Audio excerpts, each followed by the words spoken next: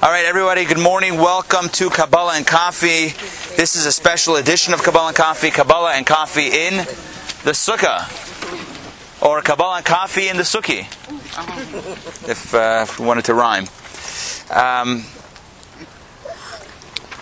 I will tell you that there's a very special significance in studying what we're studying in this space. Why? So I need to give you some background. So we were talking about eating in the sukkah, even if it's raining or whatever. It also says in Jewish law that one should sleep in the sukkah. You ever heard of this? Sleeping in the sukkah? Okay, Chabad custom is not to sleep in the sukkah. Why? So even though we're hardcore about eating, even when it rains, we don't sleep in the sukkah. Why not? So there's an old Hasidic saying, "Vi ken men schlafen in makifin de bina," which means in Yiddish. Wait, we got to see. Oh, we got to see right here. No worries. Which means, how can one sleep in the makifim of bina? So what does that mean? This is Kabbalistic. In the encompassing light of bina. In other words, in a sukkah there is a tremendous spiritual energy, which is called in Kabbalah makifim de bina. There are 50 gates, 50 sha'arim, 50 gates of bina, which bina means understanding. Chachma, bina, das, wisdom, understanding, knowledge. Bina is understanding, comprehension. There are 50 gates of understanding, of divine understanding, divine bina. And these 50 dimensions of bina radiate, are shining, are illuminated in the sukkah. So the Chabad Customs has it that how can you sleep in such a holy presence? How can you sleep in makifim of bina? It's not you don't snooze in front of such an awesome experience. So that's why we don't sleep in the sukkah. Now, it says in the Talmud, bina yisera nitna bi'isha. There's additional bina, additional measure of bina, of this attribute of bina that's been granted to the feminine spirit, the feminine energy. So this is very much aligns with what we're studying. We're studying feminine faith, and we're in this sukkah which has the energy of bina. So it's very appropriate that we're putting this all together. By the way, does anybody know where Moses is buried? The Torah says, Har Nevo. In English it's Nebo, but in Hebrew it's Nevo. It's spelled Nun, Vet, Vav. Kabbalah says if you break down the word Nevo, the mountain, Har Nevo, Mount Nevo, into two different words, Nun and Beis and Vav, you get Nun Bo. This really works better on a board. Which means that Moses attained, at that moment of his passing, the 50th level, the Nun is 50, Nun Bo, in that mountain, there's 50 there, the 50 dimensions, the 50th dimension of Bina. In other words, this idea of the power of Bina, power of divine understanding, is a very powerful energy, very powerful spirit, and it's something that we can attain on Sukkot, and that we attain in the Sukkah. And again, like I said, it's very appropriate that we're studying feminine faith in this space. Okay, let's jump into it. So, have you ever had an experience where you feel that something is absolutely true? Like an epiphany, some sort of experience where you know that there's something, whatever it is, that is absolutely true. Right? That there's no question in your mind. Even though in the past maybe it's been something that you've questioned, yes, no, whatever, back and forth. But now there's an absolute clarity. Ever have that experience? Yeah. So I'll ask you a very simple question. How long did it last? Sometimes, look, it could be something that lasts forever. However, oftentimes what can happen is we have these moments of clarity, moments of truth, but they don't last forever. It's like, I don't know, what's a good example? Does anybody want to share an example of something that was absolutely true to them? Well, the moment of giving birth. Oh, that's the example that I was thinking. Oh, good. So, I don't have the experience of actually giving birth, but the experience of holding a child for the first time, like soon after, and just looking into their eyes and just, having that sense of purity and truth, and, there's nothing that I wouldn't do in the world for this child. And then the question is, does that really last forever? is there ever a time in our lives subsequently where we say, you know what, I got to work late, and I got to do this, and I got to do that, and so you make another plan with the kids. So, the question is, do we always, like I always speak about the idea of Pidyon HaBen, the redemption of the firstborn. At 30 days old, the custom is that a firstborn son is redeemed, because otherwise there's a likelihood that the firstborn son would be dedicated to the Kohen. So you approach a Kohen and you say, you basically exchange the child for 5 coins. So the way the back and forth works is, you don't exchange the child for 5 coins, but basically you give the Kohen 5 silver coins and say, in exchange of these 5 silver coins, I'm going to keep my child. But the Kohen actually asks the question. The Kohen asks, which would you rather, the coins or the kid? And you answer, the kid, take the coins, and we're done. And so it sounds ludicrous, but as I said before in this class, in previous editions, previous series, it's not such a far-fetched thing. I mean, how often do we sell out those things of value for the 5 coins? You can make a few extra coins, done. I'm selling out, whether it's the kids or other values or whatever, God, prayer, whatever it is, mitzvah. We do sell out, unfortunately. We sell out the things that we know to be true and dear and absolute for the temporal, for the temporary. So it becomes a challenge. Look, the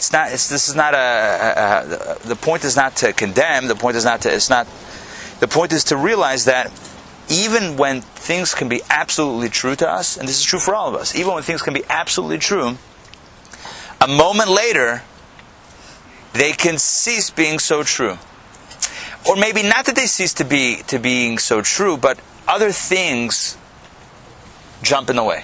Other things, say, hey, don't forget about me. And we forget. So as human beings, we have this condition called amnesia. We all have it. It's not the lore of like 80s books and films. Was that 80s? I mean, that's when I grew up and I first heard about it. Anyway, it's not only like the, we all have this amnesia. We have moments in our lives when everything feels true. Well, not everything. When certain values seem absolutely true and inviolable. I will never violate it. And then the inspiration goes away. The reason why I'm talking about this is because today we're going to get into the sin of the golden calf. And the sin of the golden calf, everyone has the same question. Everyone has the same question when you read the story. Here the Jews were slaves for 210 years in Egypt. And they were beaten and broken, and just their spirit was absolutely devastated. And then God sends Moses to speak to the people and revive their spirit. And Moses comes along and says, you're going to be redeemed. The Torah says they didn't listen. They didn't listen to Moses because of the kotzer ruach, because of shortness of breath, shortness of spirit, and from the harsh labor. They didn't listen. They didn't believe. But then one plague after another, 1, 2, 3, 10 plagues. We all know the story, also the film. 10 plagues happen, and not only does Pharaoh believe in God, but the Jewish people believe in God. And now it's real. And then they leave Egypt. And then the Egyptians are approaching. They chase after them, right? Pharaoh changes his mind a few days later. He says, what did I do? One day he looks out. Why is all the construction down? Remember in Atlanta when we first moved here 5 years ago? When Leah and I first moved here. You couldn't look out in Atlanta without seeing a crane. It was, I actually remarked to Atlanta, what is with the city? It's like the whole skyline is filled with cranes everywhere. And now, I mean, there's hardly a crane left. Anyway, so Pharaoh says, what happened to all the cranes? Where are all the people? What happened to what happened to the construction? He had amnesia, right? And we let the Jews go. What? Are you kidding me? Well, who let me sign off on that idea, huh? What was I thinking? What was I thinking? So again, when you get hit with the plague, suddenly it's all true. Of course I have to let them go. When you're not hit with the plague anymore, right? Here we have another example of the amnesia. It's like, when everything, I always say about fast days. Maybe I've said this last week. When you're fasting, it's like you've never eaten before. And when you eat, after the fast, it's like you never fasted. Unless you have a headache. But that's another story. Anyway, so it's like we're so like either or. Anyway, so Pharaoh says, let's chase the Jewish people. So he chases the Jewish people, pins them against the sea. And now there's different groups. Some say just commit suicide in the sea, we can't go back. Some say let's go back. Some say let's fight. Some say let's pray. God says to Moses, tell the people, Vayiso, keep on moving forward. Don't give up. Keep on moving forward. You have a mission to go to Sinai, keep on moving. And they move, Nachshon is the leader, Nachshon ben Aminadav. He starts going through, the sea splits, and everyone's saved. The sea collapses back on the Egyptians, and they're wiped out. Okay. Then, 49 days later, 50 days later, after the Exodus, on the 50th day, they receive the Torah at Mount Sinai. They hear the 10 Commandments spoken by God, at least the first 2. It's such a powerful moment that the Talmud says after every single dibur, after every single commandment, Parcha Nishmasan, their actual souls flew out of their bodies. It was such an awe-inspiring and awesome experience that they couldn't contain it. And their souls left their bodies, and then they had to be revived again. It was a miracle that they were revived. Okay, so they had that experience. 40 days later, they're creating a golden calf. It doesn't make sense. It doesn't line up. How do you go from a place of seeing God's hand in plague after plague after plague, in splitting of the sea, at Sinai, the giving of the Torah at Sinai, and then you segue smoothly into golden calf? How does it line up? It doesn't make sense. Every student of the Bible, every Torah student, every Torah scholar, every biblical commentary, everyone asks the same question. How is it possible that the Jewish people could have fallen into the sin of the golden calf? It doesn't line up. Something's missing here. So, as I said before, a simple explanation, very simple explanation, is this idea of spiritual amnesia, or amnesia in general. That as human beings we forget. And even when something is absolutely true, and you know it beyond the shadow of a doubt, and there's no question, and at that moment that you knew it, you know it, you knew it, and you'll always know it. It's like eternal. It's like this eternal, searing, branding in your soul and spirit and your heart. And yet, 40 days later, you forget. It's possible. All we need to do is look at our own lives, right? All we need to do is look at our own lives. Things are true. Right, we're inspired, let's say on a holiday in Yom Kippur, we're inspired. The next morning, not so inspired. Right? We decide we're changing this, we're changing that. Or we're committing more to family, committing more to community, committing more to charitable causes. And then it's like, yeah, but it's a little bit tight now. Or like, yeah, but, and we're able to rationalize it. And we're able to work around it. We're able to figure out how it doesn't mean I'm selling out. It means that for the moment I'm, temporarily, putting this on hold until I'm in a better, whatever it is. We're able to do this. We're crafty. We're very crafty. So I remember Leah told me that she had a teacher who used to tell her class, they were very smart kids in her class. The teacher used to tell her class in South Africa, Johannesburg, that if they only put as much effort into actually studying as they did in getting out of studying, right? And giving all the excuses why not to study, or this, because of this, because of that. All of the brain work and getting out of it, they would have just invested in studying. I mean, they would have been, not Leah, of course, the class, the other girls. Anyway, let's take some questions. Yeah. Isn't it also like human nature that once you have it, you start taking it for granted? That's also true. You have it, and it's, we've achieved it, we have it, and, it's maybe not as valuable anymore as when you first achieved it. Or then you don't think that it comes from God. You just think it's just going to be there no matter what. Right. Yeah, but I still like golden calf. Still. Was it literally 40 days? 40 days. Instead of phrase that just means a period of time? 40 days. Literally 40 days. We're actually going to see very soon, based on the commentaries, the Torah commentaries, how this whole 40 days plays out and why they made the mistake. But we'll see that very soon. But we'll see that it is 40 days. I would think that when you're talking about an experience that's true, it's sort of, it's appealing to your essence. It's the core that you know it's true. And when you start doubting or revising or justifying, that to me has a lot to do with fear. And it comes from a completely other place. Oh, very good. In other words, you could be moved in your essence, but what has my essence done for me lately? We don't live in that space always. Right. In other words, right, it says this in Chassidus and Kabbalah all the time. It says that, you can have something that moves you on the deepest of places, and our soul is always in the right place. Right. The question is, does that filter translate into a practical application? Does that move us on the day-to-day? Or do we live on a more external level, reacting to things? You talked about fear. I would say we're very reactionary in our lives. We know we need money. We know we need stuff. So we're reacting. We're moving in the world in a reactionary way to satisfy what we have most immediate. We don't think about articulating our deeper needs, our deeper truths. That's a problem. I think there's a little biology at work too, because every woman who's ever had a child is literally amnesia. Right. after you've given Well, birth. that's what they say, that if you would remember, right? You wouldn't have another one. And I think that is part of that essential thing that keeps us moving forward and keeps us grounded in the practical, because otherwise we wouldn't do it again. I think that's an amazing point, and you just jogged something else. It says with regard, I know this is the opposite end of the spectrum of the life cycle, it says that by mourning loss, it says that there's a blessing that God gives us, which is that eventually the pain, the starkness of the pain and loss diminishes with time. Slow, at least to a certain extent. It's not as powerful as it was at the very beginning. Otherwise, we couldn't move on. In other words, there's a certain amnesia.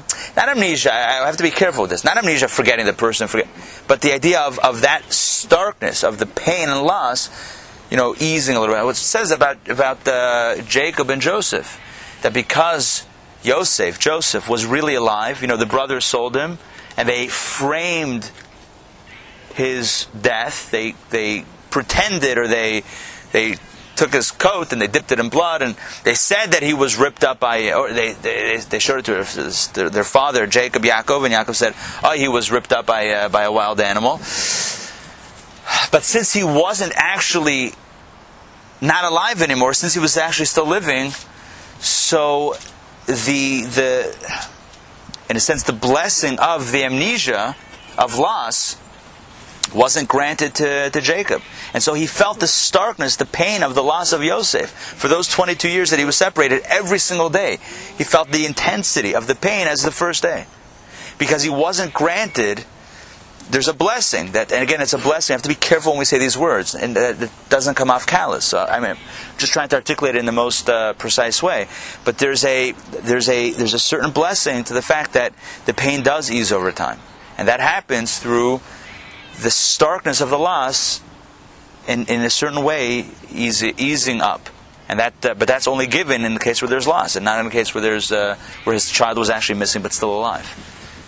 Oh, yeah, Mary. I was just thinking about the golden calf, and I don't know if we're going to read anything about this, but human nature seems to be more of, we like to control things, and I don't know if maybe this was something that they could be in charge of instead of waiting and trusting, like we talked about last week, if it's something that they could control, so they felt maybe compelled to. So we spoke about trust last week, and how women have this innate sense of trust as opposed to faith. Faith is, I believe. Trust is, I know it's going to happen. And I think that there's a lot of truth in that, in trying to be the master of your space, of your destiny. And it's, we are going to get into that. When they see that Moses is not returning, they panic. And they want to take control of the situation. We'll see there's a lot of truth in that, but we'll work it in. Yeah. I know I feel more connected to God when I'm in times of pain or difficulty. It's easier for me to be aware that it's all really in God's hands. And then when God gets me out of the situation or shows me what to do to take the next right steps, I don't know when it happens, but suddenly my ego kicks in and takes over, and I forget that God had anything to do with it, and it's suddenly, I did it. Yeah. It's all me. Yay me. This is one of the biggest challenges. And by the way, this is one of the reasons, according to Jewish mysticism, why we celebrate Sukkot this time of year. Let me pose it as a question. Why do we celebrate Sukkot this time of year? Think about it. Why do we build a sukkah? What does it remind us of? Being in the desert. Being in the desert, in the clouds of glory. Well, when did they start traveling the desert? Think about it. After Passover, right? They were already in the desert. Passover, Shavuot, they received the Torah. Okay, there was a golden calf issue, but whatever. But they were traveling in the desert from after Passover. So why do we wait literally exactly 6 months later? 15th of Nisan is Passover, the 15th of Tishrei is Sukkot. Half a year later, suddenly it's like, oh yeah, the clouds of glory, thank you. What's up with that? There's a simple reason, basic reason, is that we don't want to go outside in the sukkah in the spring and summer, because then people would say the only reason why you're doing it is not for the mitzvah, but it's because it's so nice, such nice weather. So we do it instead in the fall, which in Georgia is actually beautiful. Anyway, so it kind of circumvents that idea. But anyway, that's one reason it's good. But I'll tell you a deeper reason. What does the Torah call Sukkot? From an agricultural place, what does it call Sukkot? Chag? The harvest? Something? Well, it's connected to the harvest. What is it? Chag ha-asif. Chag ha-asif. What does Chag ha-asif mean? The gathering. The gathering of the harvest. Shavuot is the harvest. Shavuot is when they cut down the food. They left it back in Israel when they were. So they left, and they left the grains and the wheat. They let it dry out in the heat, in the sun, throughout the winter. Right? Throughout the summer, sorry. And then before the rainy season, they collected, they brought it into the storage, the silos, whatever, the storage places of the grain. So they brought this time of year, before the rainy season, so on Sukkot, they brought in, there was Chag HaAsif, the festival of the gathering of the harvest. Good. So here's the message. You're gathering your harvest, and what happens? You feel rich. Look at me. Look at this. I got a lot of stuff. We're going to eat well this year. It's been a tremendous... Look at the harvest, right? Until you gather it in, it's theoretical. You gather it in, you're counting your cash. It's amazing. It's a great year. I got a year, end of year bonus even. Right? You're gathering and everything. It's tremendous. You're riding high. At that moment, what are you susceptible to do? You're susceptible to forgetting about Hashem. Forget where the blessing comes from. So you say, you know what? Out into the sukkah you go.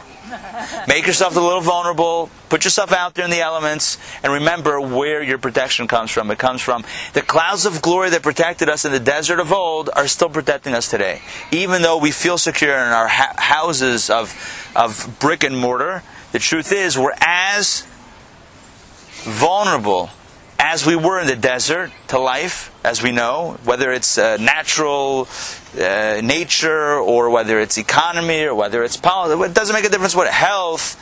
It doesn't make a difference what it is. We all know the vulnerability of life. We all know that to be true. And we're still, and our survival and our protection is only from Hashem. When do we need the reminder specifically? We need the reminder when things are going well. When we're bringing in the harvest. When we're counting the cash. Then we need a little reminder. Don't forget who's got your back. Could also be that it's just exactly 6 months would be when you've just about forgotten the last Passover and that not quite anticipating the next one. Right, yeah, we need it like a half-year reminder. That's along the same lines. Yeah. All right, so with all of these words of preface, now we're ready to jump into the next section on page 24, which is the header says incomprehensibility of the sin of the golden calf. And again, what we're going to be doing is looking at the sin of the golden calf. Just to remind everybody why we're looking at the golden calf. We're looking at the sin of the golden calf in order to draw a sharp distinction between the response of... Oh, there might be an extra copy. Right over there. There you go. Between... to draw a sharp distinction between the reaction of the men and the reaction of the women. I only have copies of... We have? Yeah. All right, here we go. Back to... All right, so we're drawing a sharp distinction between the reaction of the Jewish men of old and the women of old. How they reacted in that moment of crisis when what they believed in did not seem to pan out. And again, herein we'll see how herein lies a subtle distinction between faith and trust. How deeply do you know that it's going to work out? How deeply do you know that what you believe in is actually going to pan out versus how much is it? Well, I have faith. But like I said last week, just keep this in mind. When everyone gathers to pray for rain in the synagogue 200 years ago in the shtetl, right? Called the day of prayer. And the rabbi says, you're here for a prayer? Yeah. You think prayer is going to help? Yeah. Where's your umbrellas? Right? That's the question, right? Did you bring your umbrella to the day of prayer for rain? Did you really trust that you're not only believe, I have faith. It's easy to believe. You know, it says ganva pumachtarta rachmana karya. That's a little Aramaic. It says a ganef, a thief, as is about to dig under the home and about to break through. Right? Again, you're a thief, right? Old school. This is like the burrowing type of thief. You burrow under a house, right? And you're about to pop up into somebody else's living room. And now you're faced with the prospect of folks standing there with shotguns, or no one's home. I mean, you have no idea because you're in a tunnel somewhere that you've dug. So what happens? You start praying to God.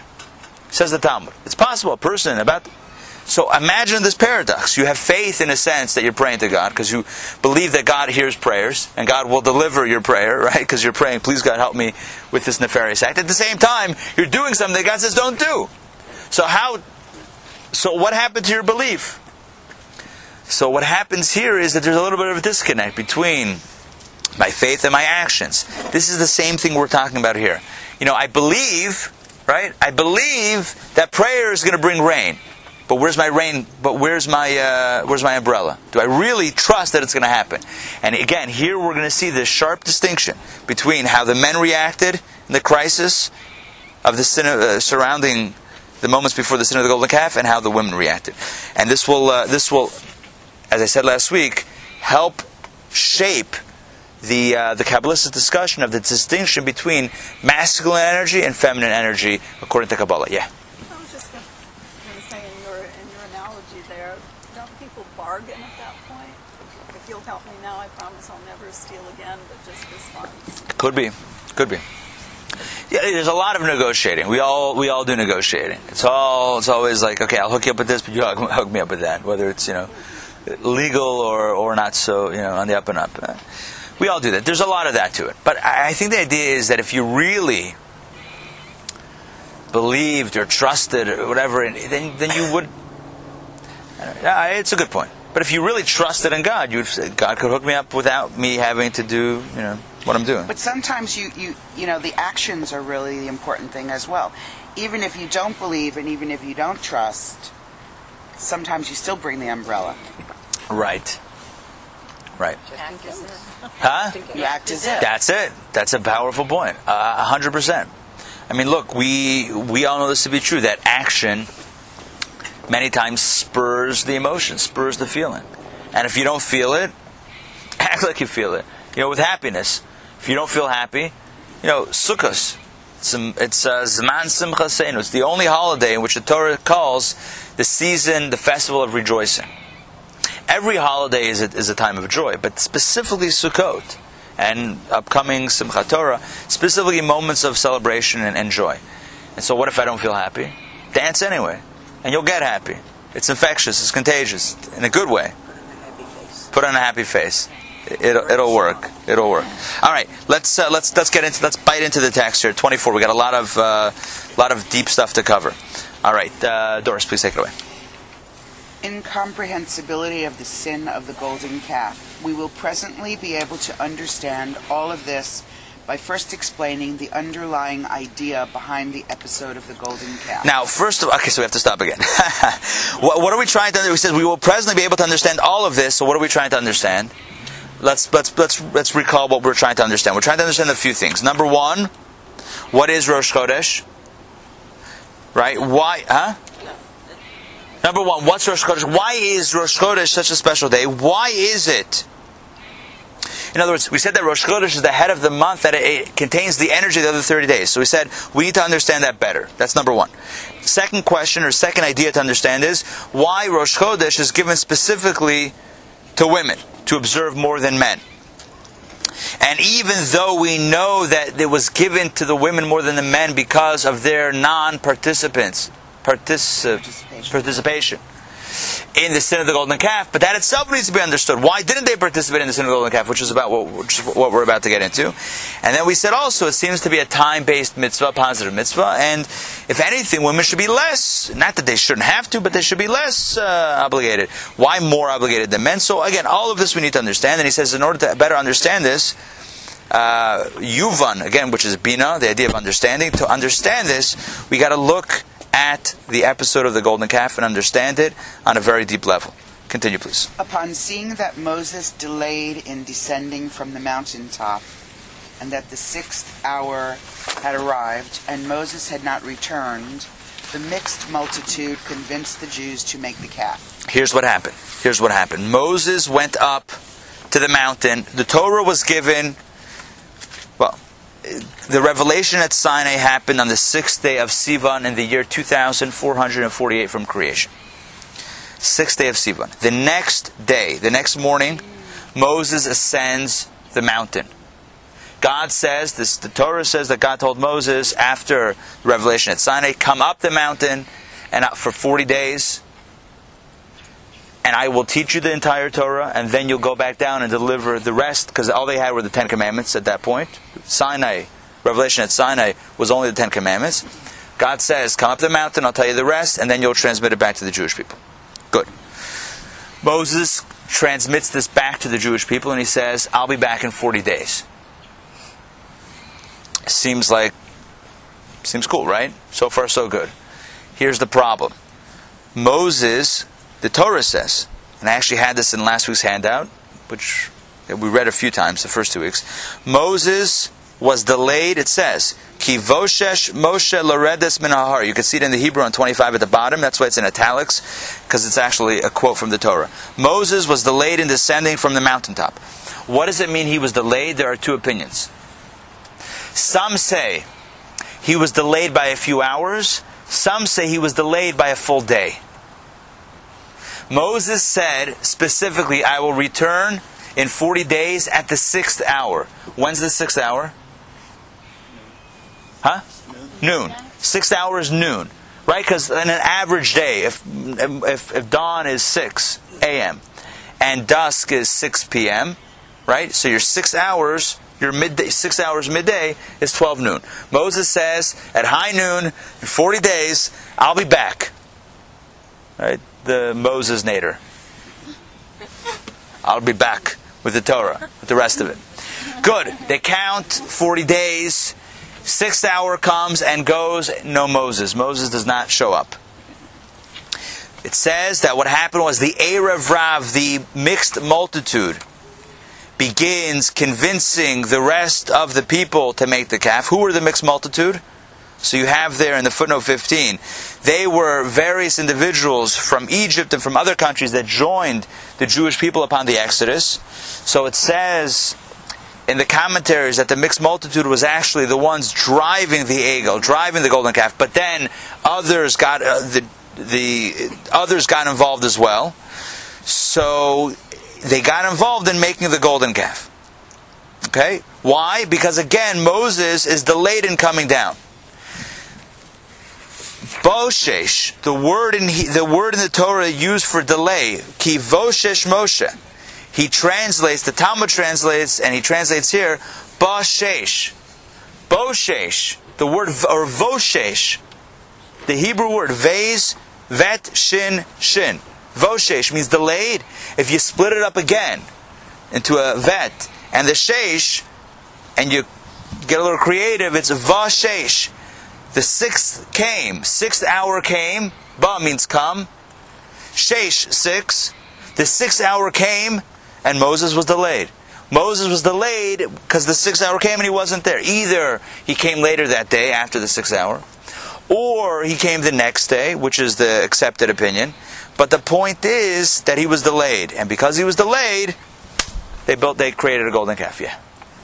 Could you give some background that shows my ignorance of history in the Old Testament? But I can think of a lot of things people might have done when Moses was late, making a golden calf. This is what we're going to... This is good. You're asking the right question. This is exactly what we're going to get into. The incomprehensibility of what they did. He's late. What do you do if somebody's late? You wait. Right? Yeah, let's go build the golden calf. Form a search party and go look. Form a search party. Start heading up the mountain. Moses, right? Make a plan, right? Search and rescue. Pray. Do something. No, let's create a golden calf. Where does this come from? We're going to get into this. It's exactly spot on the question we're going to address. But I just want to explain what happened. What the problem was, according to most commentaries, like 90% of the commentaries, the problem was they were off by a full day. Because they started counting the 40 days from the day that Moses went up the mountain. Again, Moses went up in the morning after the giving of after the revelation at Sinai. So Moses went up the 7th day of Sivan.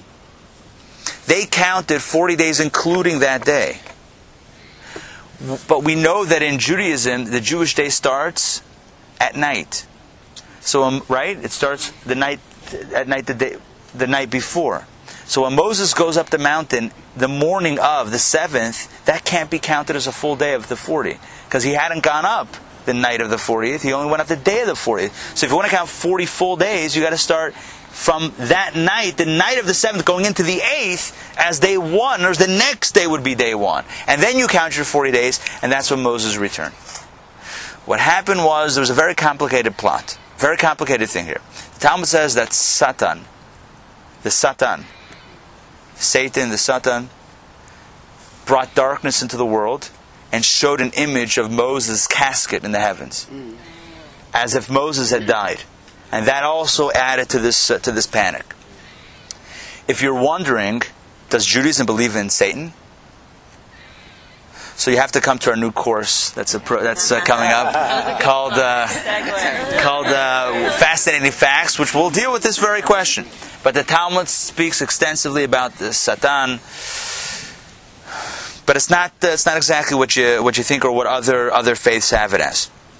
Anyway, but the Talmud does say this it's in the next sentence over here. But one thing that also comes to mind is it's probably not the first time that a Jew was late doing something, right? As I said last week, from this point on, we have Jewish time now, and everyone expects you to be late, because otherwise we're building golden calves, right? Imagine like spouses, right? It's like, you said you'd be home at, honey, who's that guy in the kitchen? Well, you said you'd be home by 12. I decided to.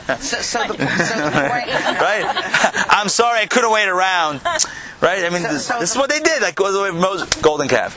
But you're jumping. The point that I was trying to make is, it seems like their faith or their trust was so fragile at this point, that to have that kind of reaction, so it's sort of like this whole concept of trust. Maybe it has to do with the fact that we were slaves for 200 years. We were too broken to. Okay, good. Look, the men's faith was fragile. The point is that the women's wasn't. They didn't. So the question is going to be, right, that's what we're trying to get to. The question is, why is it that the women said, "Are you kidding me? Are you really? We're making a gold. This is what you wanted. This is the big idea. This is like the guys got together, made a conference, got together a committee, and said, we think, unanimous decision, golden calf. Really? Sports car. Right, like what? A little bit of an overreaction. What? What are you thinking? Right? Midlife crisis already? We're just a nation. So no, right? So this is Maserati. Here we go. Right, like no. So this is going to be what we're addressing. How is it that they were so fragile? And as we'll see, it's not so simple as just they didn't have faith. There's something much deeper behind it that pushed them to that direction, pushed the women in the direction of not buying into this and seeing right through this as being completely ridiculous, right? There's something underlying to the feminine and masculine spirits and energies that actually drives these two approaches. And how we have to be, and knowing this is going to empower us in such a deep way in our lives, in general, in our relationships, in our lives, whether you're a man or a woman. This is going to be profoundly impactful to really get to the heart of the issue. What is it? Because here we see a clear distinction. Men on this side, whatever side you want. Men one direction, women the other direction. What is driving them in different directions? Men to this incomprehensible sin, and the women to sticking. But they still were out. The women were still outvoted. Obviously, they weren't. Well, didn't they make the golden calf? The men made the golden. Well, I mean, it was made. The women are like, these men making their golden calves again. No, I don't know if what are they going to stop it? There was a mob. They killed Hur. I said last week, I think Hur, the son of Miriam. All right, Moses' nephew, Aaron's nephew. He tried to stop them. They killed him. So the earrings. No, they didn't. They didn't get involved. No, they didn't get. Anyway, okay. So let's. Okay, continue. Second line, 26. You really think 6 months? The Satan's wily plan succeeded, and they proclaimed, "Here is your God, O Israel, who took you out of Egypt." So look what happened. They proclaim, literally, look at the words that they say. The Torah says this. This is a quote. And the italics over here are quotes. This is the style of Chassidic Heritage Series, to not put quotations, but italics. Here is your God, O Israel, who took it. They created a golden calf, and they said, Eile Elokecha Yisrael Asher Helucha Meretz Mitzrayim. This is your God that took you out of Egypt. This golden calf that we just made. Huh? What? That's what they said. So you got to continue reading, because this is absolutely perplexing. This is most astounding, especially considering that this was a generation of knowledge. Which I'm going to explain soon, but I want you to continue the question. How could they think that a golden calf made of inert matter was a god and the one who had taken them out of Egypt? Okay, so there's two questions. There's really two questions here. You see the two questions? Number one, how could they think...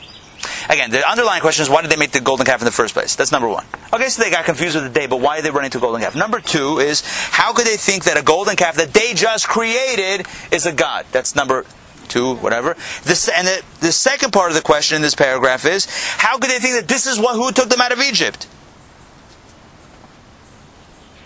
Why? Because it wasn't around until just now. It wasn't what? It wasn't around. This is not only a God, but this is the God that took you out of Egypt. Oh, really? We just made it. We left Egypt 90 days ago. Distortion. Right? Hello. How does this work? Again, let's break it down timeline. They left Egypt. 50 days later, they received the Torah. 40 days after that, sin of the golden calf. This is 90 days. This is 3 months. So, 3 months after the Exodus, suddenly they throw gold into a fire. There's a whole other story, how to turn it into a calf, because they had Alei Shur. I'll tell you this story in a second, but I just want to gloss over it quickly, and then I'll get back to it. So they throw the gold into a fire, it turns into a golden calf, and I'll explain this in a second, how it turned into a calf. But anyway, it turns into a calf, and they say, not only is it a god, it's the God that took us out of Egypt 3 months ago. We just made this. How does that work? Maybe because it became a calf, it was like, whoa, something. Yeah, but it was all right. So it's cool. Yeah, it's a party trick. But how is this a god, and how is this the God that took you out of Egypt? We left Egypt without this calf, right? Did you see this calf? Was it with Moses? Was Moses riding on the golden calf out of Egypt? I mean, was this around? No, we just made it. How can you think? How can you be so distorted to think that something you just made? Now, okay, so now we're going to get there in a second. It's going to touch on astrology. Kabbalah, astrology. Look, I will say that even as I say it, look, as I said before, we have this in our own experience. We create things now, and we say, this is the key. This has always been the key, even though it hasn't existed before. Whatever it is, things that are unhealthy, you say, this is my God, and this is my Savior, and has always been my Savior. Anyway, we're susceptible to this, but we're asking the question, and we're going to give a different answer than that. Look, it's easy to chalk it up to human behavior and to amnesia, as I said before, but we're going. I don't know if it's deeper. We're going in a different direction. But anyway, this is the question. So let me just address the two things. Number one, what does it mean that they were a generation of knowledge? He says it's most astounding, especially considering that they were a dar deya, a generation of das, of knowledge, of deya. What does that mean? So it says like this. It says that the generation that left Egypt, the generation that received the Torah, they're called dar deya, generation of knowledge, which means that they had a very strong connection with, it's kind of weird to say this because with the golden calf and everything, but they had a strong connection with knowledge of Hashem. Now we know that in Kabbalah there are three intellectual faculties. There's Chachma, there's Bina, and there's Das. Chachma is intellectual conception, coming up with that creativity, coming up with an idea. Bina is understanding the idea well, breaking it down into all of its particulars, finding parallel ideas, the idea of really understanding something well, which is where most of intellect, I think, most of the experience happens. There are not that many creative minds. It's a certain power, but many people understand things well, I think. And then there's Das. Das is connection, intellectual connection, where a person connects with an idea very well. So the generation that left Egypt is called Dardeya. They were a generation that really connected with God, really connected with the knowledge of God, connected with Torah, etc. That's what it says in various sources. There's a footnote here, 17. Priyas Chaim Zohar. Okay, it comes from, it's a Kabbalistic term. Just to be clear? Yeah. Before they got all of Torah, right? This is just, at this point, when they're doing the calf, all they've gotten is the Ten Commandments. That's right. That's right. But still, that generation collectively is called a generation of knowledge. So he asks the question, if they're the generation of knowledge, that's what Kabbalah calls them, how could they fall to such a place where they're making a golden calf out of metal, calling it a god, and saying, yeah, this is what took us out 3 months ago, even though it was just born, it was just created, we just made it. Yeah, this was our Savior 3 months ago. How is that possible? All right, continue, please. Their own experience. Yeah. Their own experience should have refuted such a notion. They all saw that no calf existed at the time of the exodus from Egypt, and indeed, were Moses to have come on time, the mixed multitude would never have been able to entice them into making the calf in the first place. So his argument, it's a logical argument here. He says, first of all, these are two things. Really, it probably should be split into two sentences. Number one, their own experience, as I foreshadowed this before. Anyway, he says their own experience should have told them that this is impossible. That this is because there was no such calf at the time of the Exodus. Number one. Number two, he says, this is the logical argument. He says, had Moses come on time, no one would have ever made a golden calf. No one would have ever said, oh, let's make a golden calf. Oh, and this was the God that took us out of Egypt. In other words, it was obviously ridiculous. So much so that it would have never even had a potential, right, of getting. In other words, no one would have ever bought into this idea had there not been room because of Moses' delay. In other words, let me. It's not like the idea is logical. That's his point. The idea only becomes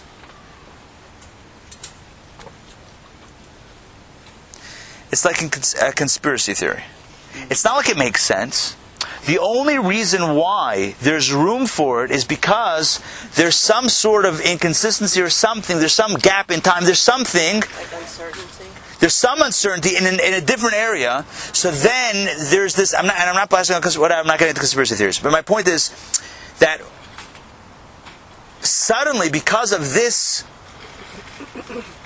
gap in time, Moses says 40 days, 6th hour, and it's now past that, whatever. So now it's like, boom, we're going to go with this completely ridiculous idea. It doesn't make sense. In other words, his point is, the only way that this started was because of a lapse in time. But not that this makes logical sense. It's not like had he been on time, there would have been those who said, you know what, the golden calf we should still make a golden calf, because it still makes sense to make a golden calf. In other words, there was nothing, logically, golden calf doesn't make any sense. It's only because there's now an inconsistency in time or a delay. So now it's introduced, but that doesn't make it logical. That doesn't make it any more understandable how this could have happened. Okay, continue, please. It was only due to their error and the fact that it was a cloudy day which led them into making that he was late. Yeah, that should be wrong. Yeah, I mean that should be wrong. I'm also wrong. Which led them into thinking. 1 second, I should lufi daitam. Yeah, daitam. Ta'usam lufi daitam. It should be thinking. Yeah, thinking or believing. That he was late. That the mixed multitude even had the opportunity to entice the Jews. It was only because it was a cloudy day. That's according to the opinion that he was delayed from the 6th hour, so they weren't sure when noon was. They didn't have clocks. I guess it was sundials, and it was cloudy, and whatever. They thought it was the 6th hour. It wasn't the 6th hour. Whatever. So they thought he was late, so they had an opportunity to entice the Jews. But it still doesn't make sense. Continue. Nor would the Satan's wily plan to have them form the calf have succeeded without that opportunity. The entire notion, as well as what this had to do with the fact that they thought that Moses was late, remains totally incomprehensible. In other words, and again here, there's two things. The entire notion, the concept of the golden calf, in general, makes no sense. And also, why are you blaming it on Moses being late? What does one have to do with the other? He's late, a golden calf. Number one, what's the golden calf? Number two, what's the connection between golden calf and Moses being late? Good, these are the questions. I just want to Laman Shleimas Adavar, just to complete the discussion. It says in either the Talmud or the Medrash, this is not Kabbalistic, this is from other sources. It says that the calf, the golden calf, rose or emerged when they threw into the fire that they had thrown the gold into. They threw into the fire a piece of an inscription that had the words Ale Shor, which means rise, ox. What's the connection? Where did they get this from? What does it mean? It says like this: Yosef, when he passed away, he told his family to bury him in Egypt. Right? Jacob, when he passed away, said, he told Joseph, promise that you'll take my remains and back to Israel. When Joseph passes away, and this is one of the final verses in the book of Genesis, Joseph passes away, and Joseph says, bury me here, but when you leave Egypt, promise that you'll take my bones, my remains, with you when you leave. He was already foreshadowing the experience of exile, of the slavery, and the ultimate redemption, the ultimate exodus. And he says, when you leave Egypt, take my remains back to the promised land. So it's the night of the 10th plague, and Pharaoh, the Makas Bechoros, the plague of the firstborn, and Pharaoh is running around saying, "Go, get out of here. Moses says we're going to go the next morning. We're not going to run in the middle of the night. We're not going to steal away in the middle of the night like we're trying to hide something. We're going to go in the day when it's high noon. We're going to go in the middle of the day. Ba'etzem hayom hazeh, in the midst of the day." Good. Problem is, Moses has this tradition. He has this pledge passed down to him as the leader to take the remains of Joseph with him. Where was Joseph buried? So it says that they buried Joseph in the Nile River. They embalmed him and they put him in whatever it was, some sort of casket or whatever, and they lowered him to the bottom of the Nile because they knew that Jacob and Joseph had brought the blessing to the land, and he was the one that arranged the food in the times of famine, whatever. So he was a blessing. He brought a blessing to the agriculture, to the actual sustenance of the land. So they put him in the Nile. The Nile, there's no rainfall in Egypt, so everything is irrigated through the Nile River. When the Nile rises, so they had irrigation channels that allowed everything to grow. That's how it worked over there then, maybe even today still. And they put him in the Nile to bring a blessing to the Nile, that it should always overflow and should always provide the water that they need to grow crops and provide for the land of Egypt. Good. Moses is now ready to go. The Jewish people are ready to go. And no Yosef. He's stuck in the bottom of the Nile. How are you going to get him out? So Moses writes this incantation on a piece of paper, or whatever. I'm sure they didn't paper it back then. Whatever he wrote it on. Ale Shar, which means rise, ox. Why ox? Because in the blessing to the tribes, Jacob, Yaakov, patriarch, gives each of his sons, associates them with an animal. The animal that Joseph is associated with is the ox, is the shar. So he writes Ale Shar, casts it by the Nile River, and Joseph's remains rise. And then they collect the remains, and then they carry it through. And indeed, Moses himself carried Joseph's remains throughout the desert for the 40 years, and then it was carried in by Joshua into the Holy Land, and he was eventually buried in Shechem, called Nablus today, I guess, but Shechem in Israel. Now, there were those individuals that chapt, in Yiddish, grabbed the paper, Ale Shar. When people witnessed this miracle of Joseph's remains rising from the Nile because of this paper, there were those who said, "Hey, let's get in on this." And they collected the paper that said Ale Shar, rise, ox. You never know when you're going to need it to do something cool, right? You never know. It's got special power, obviously. When they threw the gold into the fire by the golden calf, they threw in this paper that said Ale Shar, and out came this, not an ox, but a calf in the same family. Okay. Good. That's the little bit of background of the golden calf. Anyway, so let's move on to chapter 2. Chapter 2, we have a new handout, and there it is. We're going to get into I love chapter 2, the theological argument for idolatry. If you've ever wanted to argue pro idolatry, here's your chance. All right. Let's separate out the old copies that they don't. If you could just move the old, unless you want to keep it, but chapter 1 copies move to the center, and we'll send out the new chapter 2s. We'll make sure that no one is confused. Let me take this last one because that's the source one. Thank you.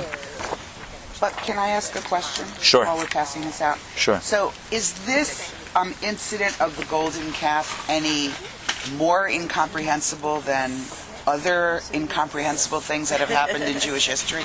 Like the 10 plagues, was that comprehensible? I mean, there was so much that... No, but that's, that we don't mind that because it hooked us up. Mm-hmm. Freedom.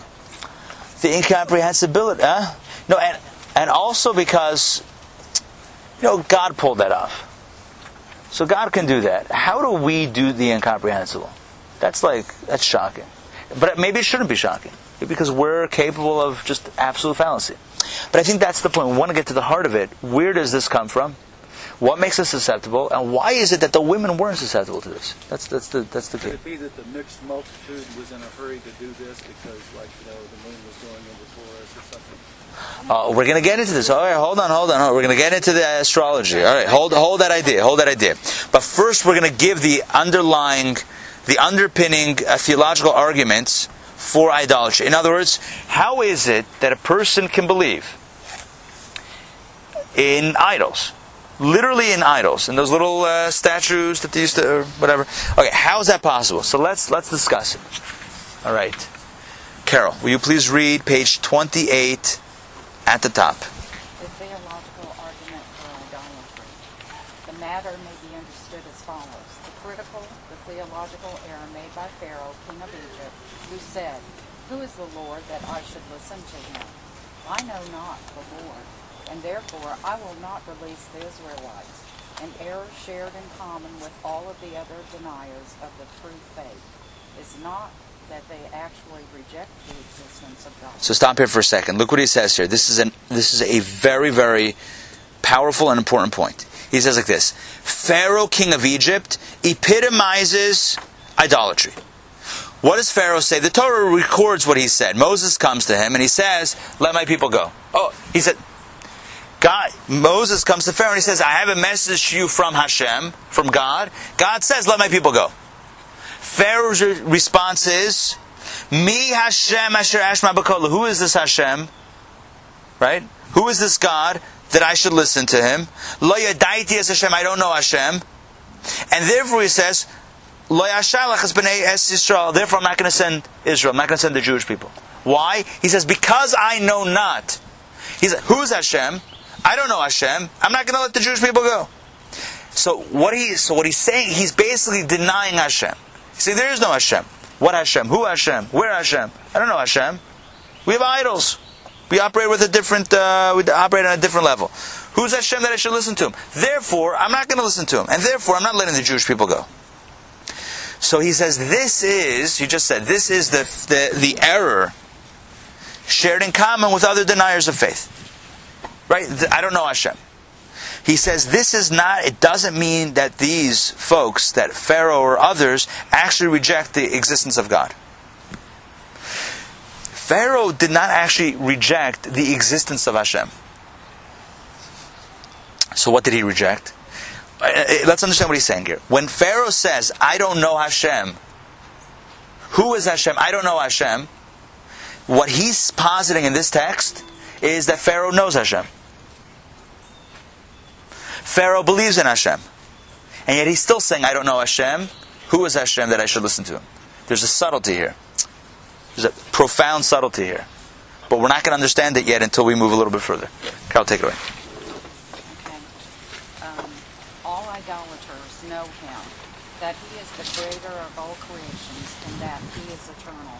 As the verse states, "From the rising of the sun to its settings, my name will be great among the nations, and in every place incense will be offered to my name.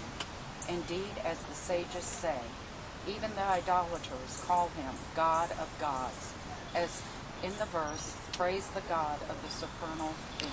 And really that translation is not so correct. It should be not so precise in this context. It should be praise the God, Hodu le'Elokeho Elokim, praise the God of the other gods. In other words, his point is here that even those who believe in idols, who serve idols, etc., they also know know Him in a sense. They also know Hashem. They also know Hashem, or that there is Hashem, that there is a God of gods. In other words, they also know that there's an ultimate source that's higher than the other gods. And yet, they don't know Him. They know Him and they don't know Him at the same time. It's creepy because it reminds me of what, Christians say. We don't know Jesus. We don't really know the real deal. It's evocative of that to me. In a good way or not a good way? In an uncomfortable way. No. Hold on. I want to be clear what he's saying here. What he's saying is like this. That let's talk about Pharaoh. Pharaoh comes along and he says, I don't know Hashem. I'm not going to let you go. Hashem, Moses, you're saying Hashem says let my people go. Who's Hashem?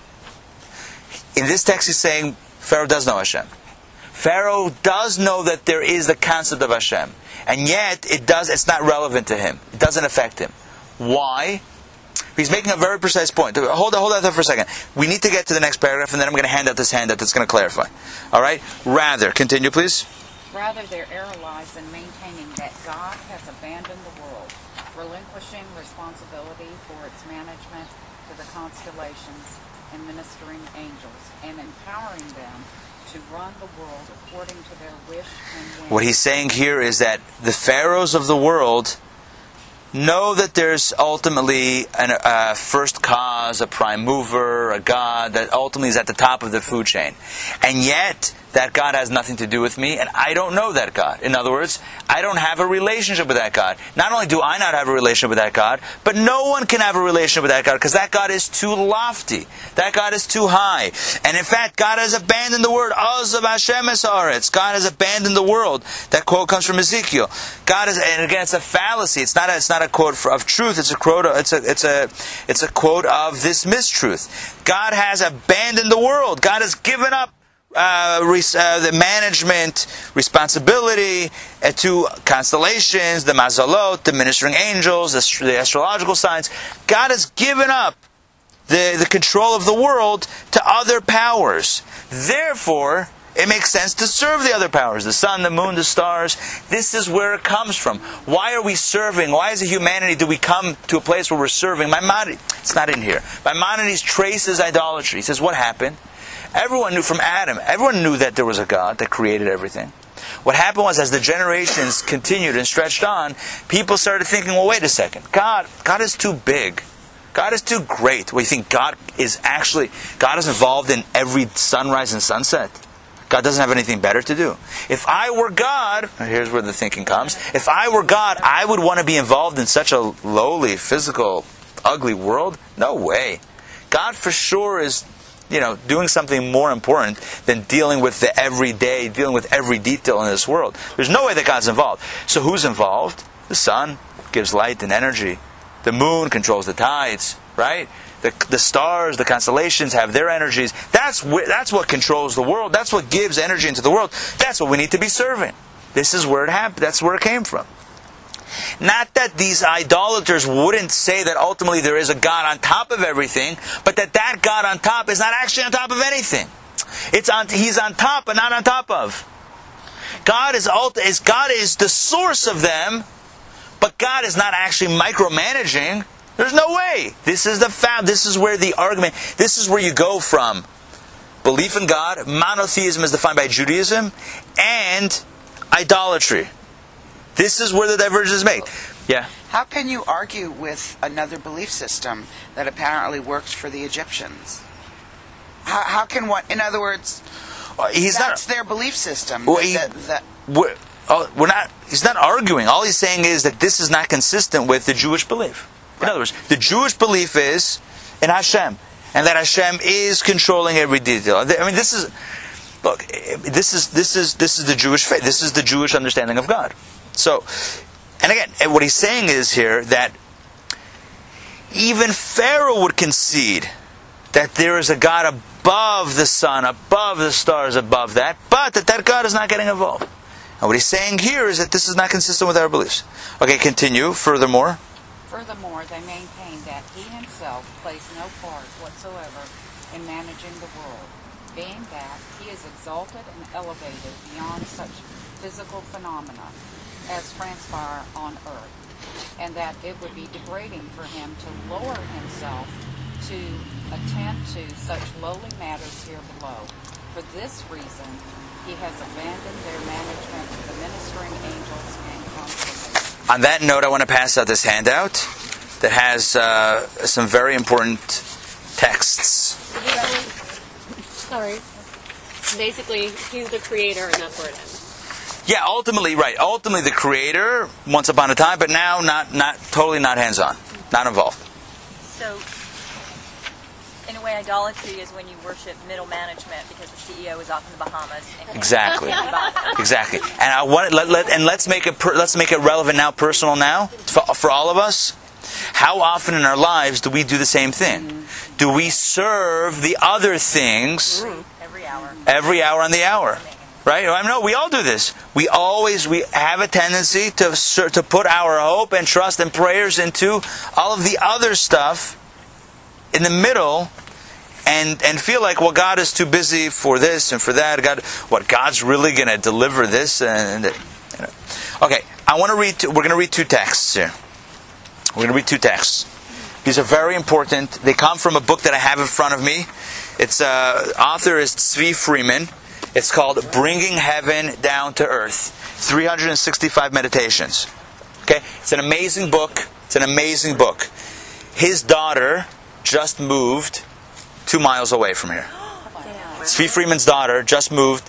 She's married to a gentleman named Shlomo Sharfstein, and they are the new Chabad rabbi in Rebbitzin at Georgia Tech and Georgia State.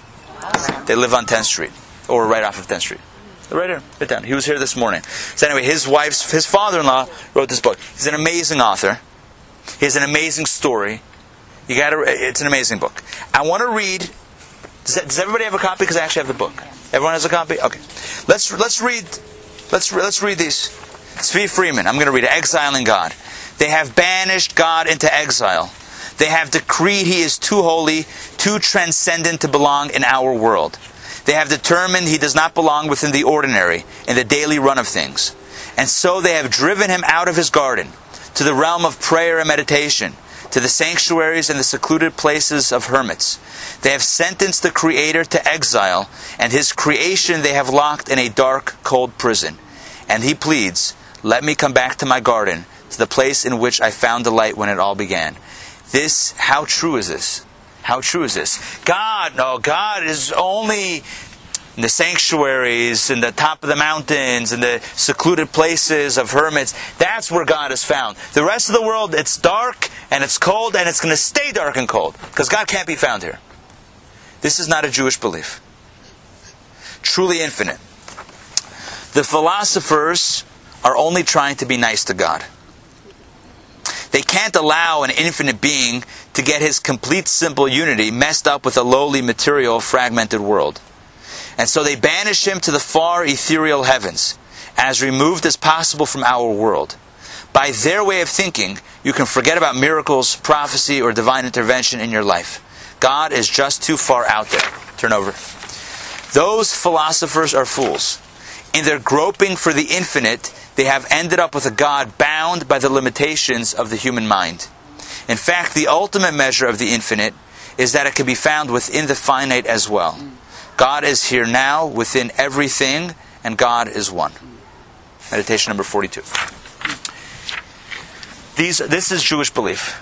That God is not so spiritual that He cannot be found in the physical. God is infinite, and true infinite is found within the infinite and the finite, within the spiritual and the physical. Yeah. It's almost like what we do, though. It's like human nature. So if I hear something is bad about somebody else, I will I will dial into my spirituality. I'll pray for them. I'll think about. I'll connect on a soul level. And yet, if it's me, my own life, and my own crisis, I better like call AAA, do this. It's Right. like I don't turn to the spiritual place in my immediate. I may get there, but it's not my first thought. Now, there's a lot of truth to that. And I think that I want to be careful, though, because we also have to do the things that we have to do. At the same time, though, we have to remember what is ultimately the cause of everything. In other words, what's really running the show and what's the instrument or the tool. And this is something that we explored extensively in in 2 series ago, the book called Overcoming Folly. We explored this extensively, the idea of the difference between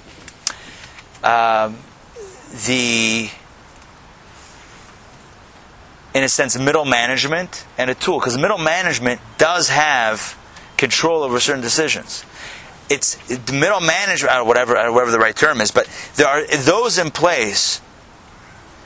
Like if a king puts officers and ministers in control of finance, of whatever, so they have control, they have a say in something. But when it comes to the constellations, when it comes to everything else in God's world, it doesn't have power. It's a tool that God uses to allow a certain blessing to be manifest in the world. So you need the tool, but it's not that the tool actually wields the power. And this is something we're going to explore further on in our text, in this text that we're studying, Feminine Faith. But the idea, so I want to leave this here now. The idea that I want to leave you with is the 2 readings, and really the 2 readings are pretty much the same idea. They're in different sections in the book, but they really complement each other. The idea that Judaism believes that God is not too big for our world. God is not too holy to be found in the material. This is actually a limitation that human beings are putting on God. To believe that God can't be found in this world. That God can't be involved intimately in every detail of the world. Hashgacha pratis, specific divine providence. This is something that the human being, a limitation that the human being has placed on God, not something that is necessarily true.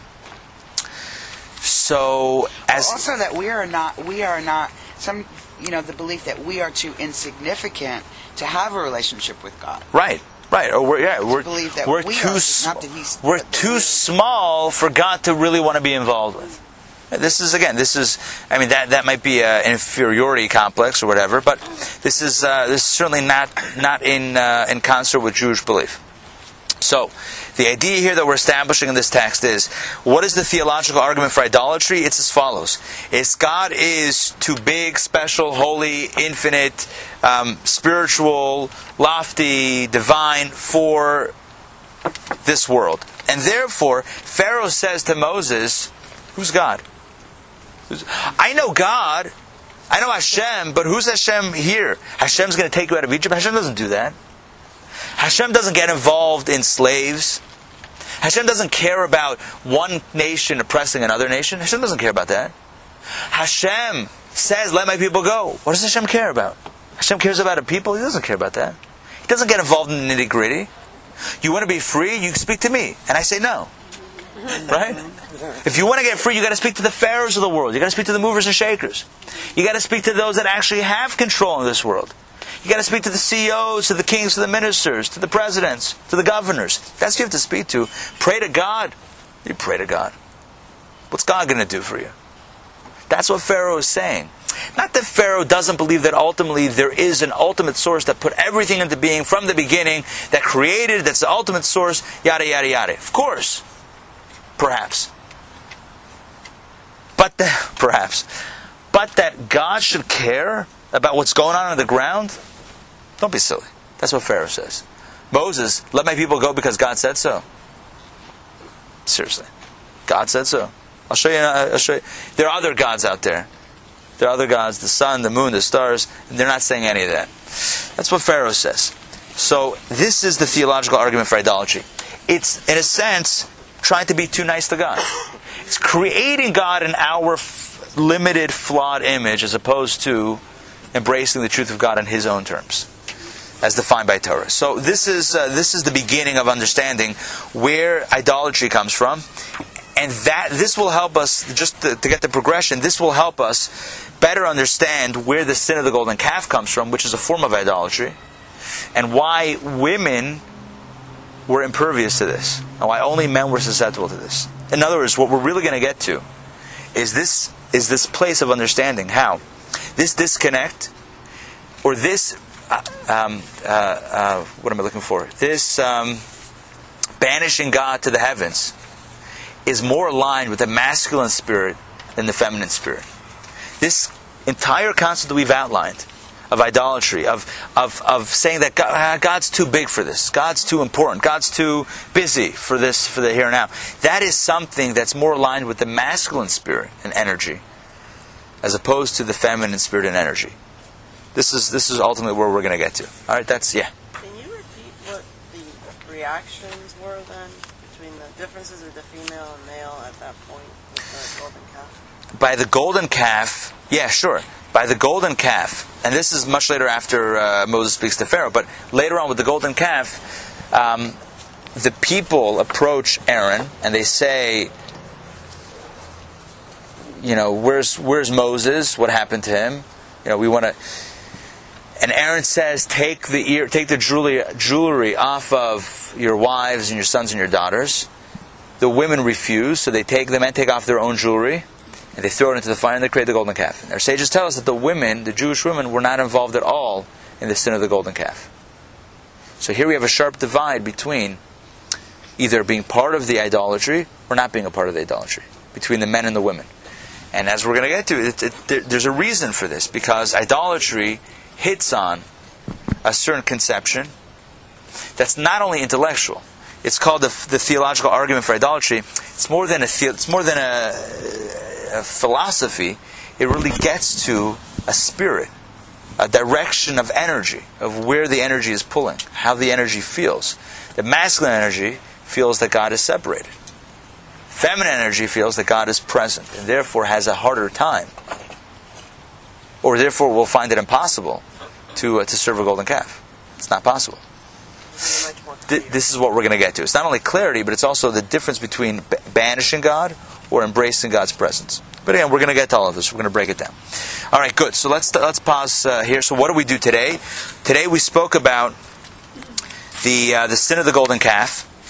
We spoke about the concept of how incomprehensible it was that the Jews actually serve the golden calf. It makes no logical sense that a people that just experienced so many miracles and the closeness to Hashem should turn their backs in such a profound way and create a golden calf. It also makes no sense that they would think that this calf was a god. It also makes no sense that they would say that this calf, which is now a god, again, incomprehensibly, this God also took us out of Egypt. That also makes no sense. It also makes no sense that the only way into this belief was the fact that Moses was a few hours later, a day late. How would that lead to such a implausible conclusion?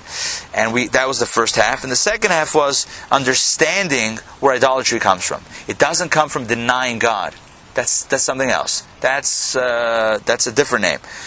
That doesn't come from denying God. It comes from denying God's presence or God's role in the world. That's when I turn to idols. I turn to idols. I turn to intermediaries. I turn to middlemen. I turn to other forces when I don't believe that God can get me out of the situation. I don't believe that God can intervene, or that God would. Why would He want to? Why would God want to intervene? How could God intervene? God is too big to intervene. So I turn to other means. Right?